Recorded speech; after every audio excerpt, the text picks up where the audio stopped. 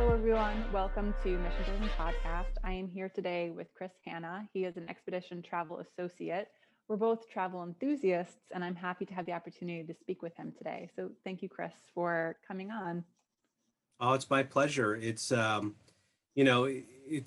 great when I get to talk about what I enjoy and my passions, whether it be professionally or personally. So thank you for giving me the opportunity. Of course. You're also a penguin enthusiast, which kindred spirits. It's always it's always wonderful. Um, so I know that you're pretty active on social media and you're really involved in the industry. And it's obvious that there is passion there. So why? What makes you passionate about being a travel person? Yeah, so kind of where the passion originally stems from, um, there's a specific passion for expedition travel to the polar regions, to some of the most remote places on Earth. But there's a more general and a more broad passion for the world, for travel in general. So it really all stems from first my just love for travel and exploring the world, something that's been instilled in me from a very young age. Both my father, who's an immigrant to the U.S. and really took a leap of faith to move to the United States from Egypt with really nothing in his pocket, to my mother, who could never sit still and explored Eastern Europe back in the 60s and the 70s when that was That was an not exciting really a time. thing for most US, Yeah.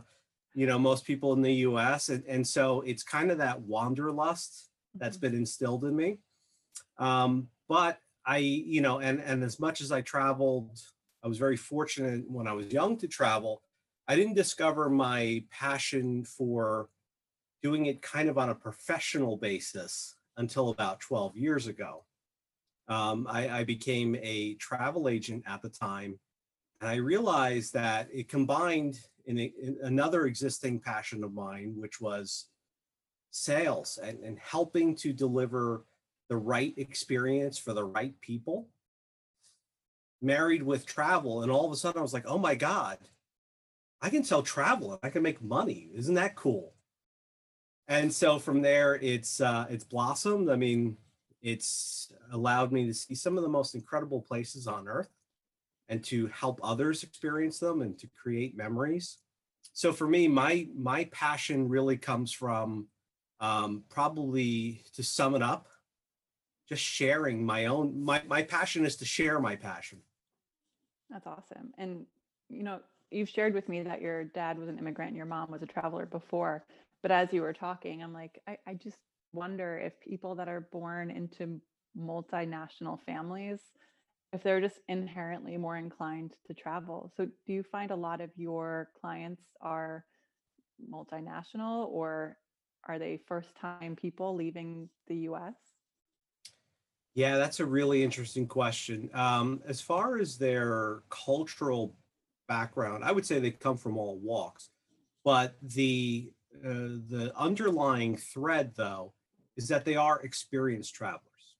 The company that I work for, Quark Expeditions, specializes in the polar region, so Antarctica and the Arctic, so places like Greenland and the Russian Arctic, Spitsbergen in the place in Norway, north of the Arctic Circle.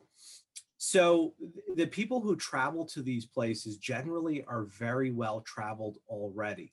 So they also have that sense of wanderlust and wanting to experience the world. And often the places that I help them visit are the last check boxes on their list. I mean, for many, Antarctica is the ultimate dream. It's that seventh continent. You've been everywhere else. You probably have not yet been to Antarctica. Yeah. And so for quite a few, the regardless of what their background is, it's the dream, and it's that fulfillment of a lifelong desire to travel to one of the last places on earth for anybody to get to travel to. That's And incredible. so, that speaks to that passion again that I was talking about, is helping people realize their dreams, much as mine have been realized throughout my career. Yeah, that's incredible. And I obviously it's the seventh continent. It's a little harder to get to. You can't just take a train. Um, what kind of journey is it to get there? Yeah. So Quark Expeditions, we specialize in two main ways to get to Antarctica. We're actually very unique in the industry that we have the two ways to get there.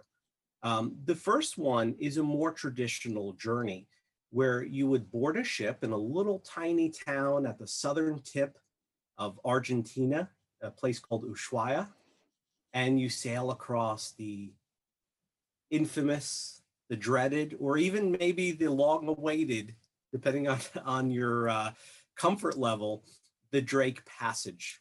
The Drake Passage is about 600 miles wide. It's the convergence of the Atlantic, of the Pacific, of the Southern Oceans. There is no land to be seen for that 600 miles. So the winds are uninterrupted, they're unbroken. It can be, excuse me, it can be a harrowing journey. But for many, it's a badge of honor to go through that. And so you actually find out a lot about yourself. Even though you're traveling in comfort aboard one of our ships, these are purpose-built polar vessels. So your safety is never really a concern. You're enjoying wonderful food, taking part in great activities, but you're still spending about 2 days in each direction crossing that Drake Passage. You find a lot about yourself and what you can really withstand. Um, so it's part of the badge of courage of going to a place like Antarctica. But for those who maybe are a little bit squeamish, or that's the thing that's stopping them, Mhm. we offer a second option, and we're very unique in the industry that we offer that. It's a fly cruise option. So you board a plane in a place called Punta Arenas, Chile, which is in the southernmost city in Chile, in Chilean Patagonia, Mhm. and you fly to a Chilean military base on King George Island. That flight is only 2.5 hours as opposed to 2 days sailing. You Okay. board your ship and you spend the same amount of time in Antarctica. So no matter which way you want to go, if you want to find out a lot about yourself in the Drake Passage, or you want to get to Antarctica in a hurry, we offer both options for you. So the journey itself is just as much of the experience as actually stepping foot on the seventh continent. It, I can't stress it enough. Like, it's transformative. You really find out what you're made of crossing the Drake Passage or visiting Antarctica with the fly cruise. Either way, you have to pack your sense of adventure. Oh, that's very clever. Packing your sense of adventure with an extra duffel bag of fun. That's it. Um, the interesting thing, and I've been on two cruises in my life, only 4 or 5 days each, not much. I had the best sleep on both of those cruises because it just like lulls you to sleep. And there was some pretty choppy waters, so it's amazing for people out there who might get seasick, might be a little bit different. But you do find out about yourself and what you're capable of. And I'm afraid of heights, but I didn't really care. Looking out at the ocean, it just miles and miles, and then a couple hundred feet down, and it was still fine. So Yeah. finding out about yourself is definitely important on any journey, especially when it goes to an exciting place that you've never been. Not many people have gone. How many would you say have been to Antarctica? Antarctica has become easier and easier to access over the last few years. There's more companies offering trips, but they still tend to be small ships. In the case of Quark Expeditions, all of our ships are under 200 passengers. So in a given season, which is November to March for Antarctica, across all of the operators going, there might be at most 10 to 15,000 people who are going to Okay. be able to visit Antarctica, I mean, let's put that in perspective. Some of the mega cruise ships out there that are going to places like the Bahamas or, other places in the Caribbean, there could be 5,000 people on that ship by itself. In terms of having that cachet and getting off the beaten path, places like Antarctica, or even better, places like Spitsbergen in the Arctic, which is it's still one of the more visited places in the polar regions. So when people, I want to focus on Antarctica for this question, but when people get down there, they can disembark from the vessel, right? And go Yeah. onto the island? Okay. Yeah, we specialize in getting everybody off the ship at once. I mentioned before that the ships are about 200 people or less. And that's actually a very specific reason for that is due to the regulations in Antarctica. They're governed by tourism to Antarctica is governed by an organization called IATO, the International Association of Antarctic Tour Operators. It's a industry kind of self-regulating body that sets the regulations, the capacities, the permitting for travel to these areas. They stipulate that no more than 100 people are allowed on shore at any given moment. And that's to protect these really fragile areas to ensure the wildlife is not disturbed. Mm-hmm. And we're also very unique in the industry that while our ships can have up to 199 passengers, we get everybody off the ship at once because we can have 100 walking around on shore, but we offer other activities like kayaking or stand-up paddle boarding, Zodiac cruising. Actually, as you see over my shoulder there, that's a Zodiac if you're not familiar. And from there, you can get right up close to glaciers from the water's edge and truly understand from a perspective just how small we are in the world. And so we get everybody off that ship at once. So you're going to have the most incredible experiences. You're not going to miss a thing. And best of all, we don't want you on the ship. We want to get you off. We want to get you into the destinations as much as possible. So at least twice a day, we're going to get you off that ship and help you experience it. I love it. So what kind of wildlife do people experience on that continent? In Antarctica, the wildlife is really abundant. There's multiple species of penguins. Some of the most common that we encounter in the Antarctic Peninsula would be the gentoos, some adeles, in chinstraps as well. In some of the sub-Antarctic destinations like South Georgia Island or the Falkland Islands, which are kind of the Galapagos of the Southern Ocean, we encounter rockhoppers and macaroni, and even the second largest penguins in the world, the king penguins. The king penguins come in at just about 3 to 3.5 feet tall. Oh my goodness. So they are truly a sight to see. And in South Georgia, there's a breeding colony home to hundreds of thousands of them, and they can breed year round. So there's always juveniles, and it's really incredible experience.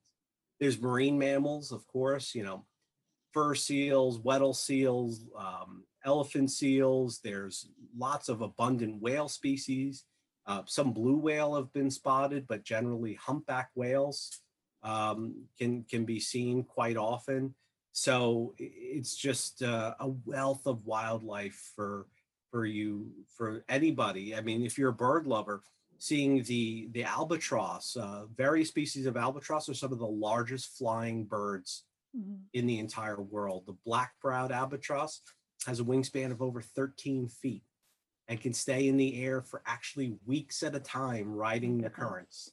And so you will often spot them making the journey out of Ushuaia across the Drake Passage going to Antarctica. So it's just incredible. Yeah. And I feel like harkening back, it is a once in a lifetime experience for a lot of people. So it's really special. And seeing that only 15,000 or so can go each year. Or maybe can you talk to the environmental preservation or environmental effectiveness of this trip? Yeah, absolutely. So I mentioned before the governing organization called IATO. There's a a kind of respective organization for the Arctic regions called IACO, which is the Association of Expedition Cruise Operators. And both are kind of the industry getting together and regulating, setting everything from the number of people that can be in one place, permitting to ensure that there's never more than one ship at any given landing site, the size of the ships, the what you're allowed to bring, what you're allowed to not to take off, what you're allowed to not bring, how do you clean up, how do you preserve, what are the protocols. And we're very fortunate at Quark Expeditions that not only are we members of these organizations, but we were founding members. We helped create them. And today we sit on the board of various committees within both organizations. So we're not just adhering, we're actually helping create those protocols. I mentioned before that Antarctica has a limit of 100 people on shore. If your ships are over 200 passengers, from about 200 to 500, the number of potential places you would be allowed to visit is reduced from well over 100 to only about 15. Mm-hmm. Your ship is larger than 500, you can sail past, you can wave, you can say you saw it, but you can't say you've been. Mm-hmm. And that's all part of preserving these areas and ensuring that they don't become too over touristed, too over trafficked, and that everybody that is visiting them has a vested interest in ensuring that they're there forever and for as long as we can. And that's another thing that Quark Expeditions really specializes in, is like, when you're on board, you will learn about how these regions are changing, what's happening to them, what's disappearing, what is the effect on the wildlife. And we don't whitewash anything, we don't sugarcoat anything. For us, it's a reality, and we need to call attention to it. But more importantly, Monica, let's say you're on one of our ships and you're learning about these things. You will be equipped with the knowledge and sort of a toolkit to be what we call polar ambassadors. And so when you go home, you say, I saw the change, I saw what's going on. And it's not like somebody should do something about it. Now it's, what can I do about it? How can I reduce my waste? How can I reduce my carbon footprints? What small changes can I make? Because we believe that kind of the fire of change has to start with a spark. Mm-hmm. So if it's just as simple as switching to reusable straws, mm-hmm. not idling your car, buying a Tesla, if that's how you said, I'm going to make the impact on the world, whatever it is, we want to help you reach that decision, because it's going to affect these areas in which we travel. I love that. They go there with a dream and they come home with inspiration. Yeah, because otherwise, like you see these things on TV and you go, that's pretty bad. Somebody should do something about that.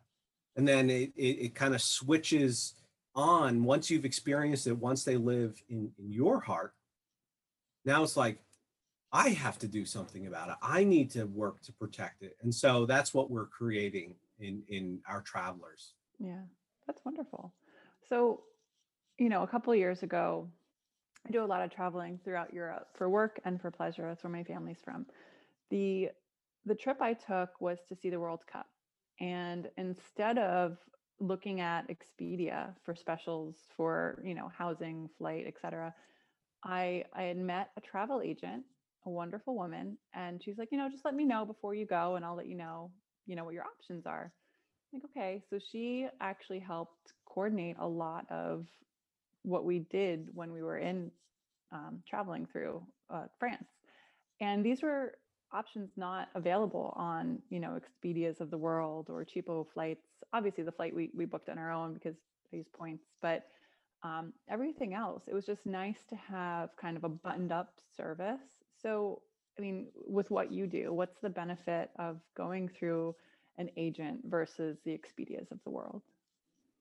I don't know if you can see it, but my heart is is so light right now. I'm really enjoying hearing you say that. Um, as a former travel agent, or as there's actually been a shift in the industry to kind of change the language. No longer is it a travel agent, somebody who sells travel. It's now a travel advisor, somebody who advises on travel and guides you to the right selections and the right choices for your trip. In the end, travel advisors work for you, not for the suppliers.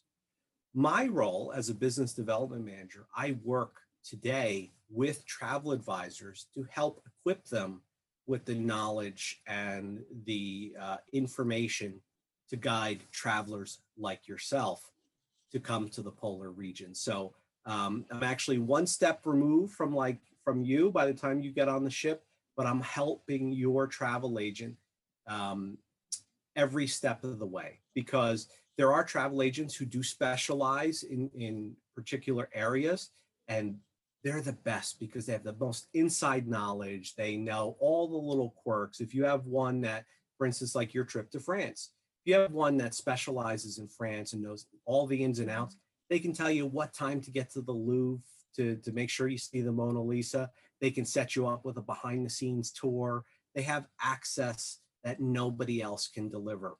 Yeah. But they can't know everything. So you have your travel agent, you have your travel advisor that you love to work with, and you go, you know what? I would love to go to Antarctica. Can you help me? And she'll say, yes, I can.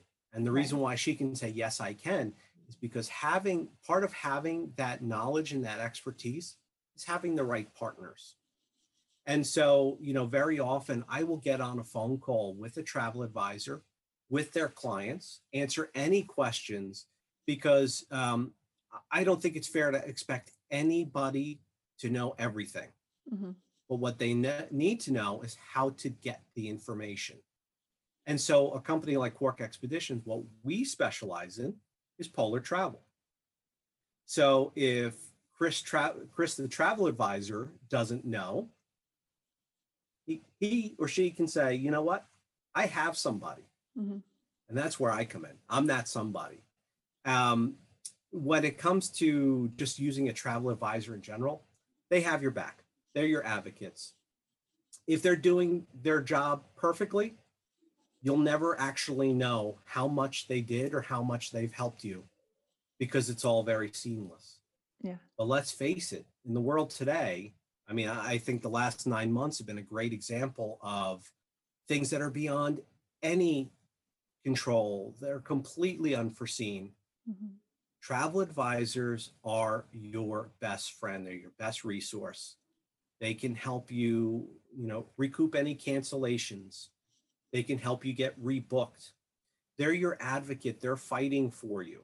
And so they're working with suppliers like myself to make sure that their clients are well taken care of.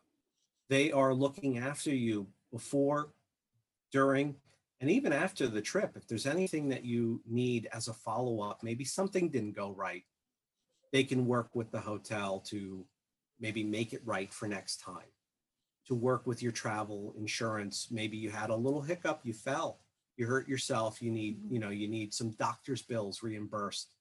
All of those things are things that a travel advisor can do that the online tour operators of the world cannot, and quite frankly will not do, Yeah. because it's very transactional with them. With your advisor, it's personal. These are Hmm. small business owners. They depend on you. They don't get paid until you travel. Right. And so if you don't get to go, if you don't have the best possible experience, they don't make a living.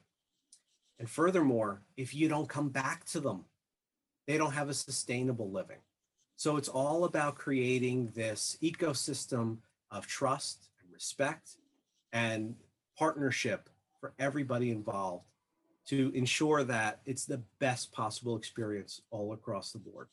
I love it. There's Airbnb, you've heard of Airbnb, and now they have experiences. Some are virtual because of COVID, and others are on site. So when I was in Portugal last time, I used their experience to do something. And had it not been actually for the Airbnb host suggesting this experience on Airbnb experiences, I wouldn't have gone. But she had intimate knowledge of the industry. She had intimate knowledge of the area, what to do, what to see. If that's replicated in travel agents or travel advisors, that is so valuable. But I wish I didn't have to wait until I got there to know that I wanted to go surfing for the day, or to know Yeah. that I wanted to go on this excursion for the evening. So I am grateful for my travel advisor, and I cannot wait, much like a lot of our listeners, cannot wait to use her again to just get out of this country just for a little while, and see what else is out there, and just not have to think about it, and I can just show up. Yeah, absolutely. And I would also encourage, within your comfort level, they are not just for big, fancy, complicated trips out of the country. Mm-hmm. If you have a need or a desire to travel, even within our own country, they can be a valuable resource That's a for you. great It's point. it's the same partnership. Yeah. So you know, call them whenever, even if it's just as simple as you want a night getaway in New York City. I mean, but to be honest with you, I would much rather work with an advisor, because while I live an hour away, I don't often experience it the way somebody visiting it might for the Right. first time. So it's working with an advisor who has that knowledge and that insight. I planned a trip to Newport, Rhode Island back in August. It's the only time I've traveled since February. It is the only hotel stay I've had since February. You're talking to somebody who normally spends over 150 to 200 nights in hotels a year. I've spent 3 since February. Um, I worked and I planned with some of my advisor partners, and I called them up and I said, hey, have you been to Newport? What can you tell me? What kind of insight can you give me? Where can I go with my dog? Right. And I had a great friend in the advisor community who was like, oh, I went with my dog. I can tell you everywhere you can go, all the dog friendly hotels. I can tell you everything you need to know. So it was so valuable. I could have spent hours researching all that. Yeah. I mean, I was an advisor. I'm used to researching it for my clients, but just a couple quick emails and I was all sorted. Easy. That was the way to go. That's wonderful. So, time for my last question, Chris. Okay. What is your mission? My mission is actually borrowed from a company that I used to work for, but I really love it. And so I continue to use it as my mission.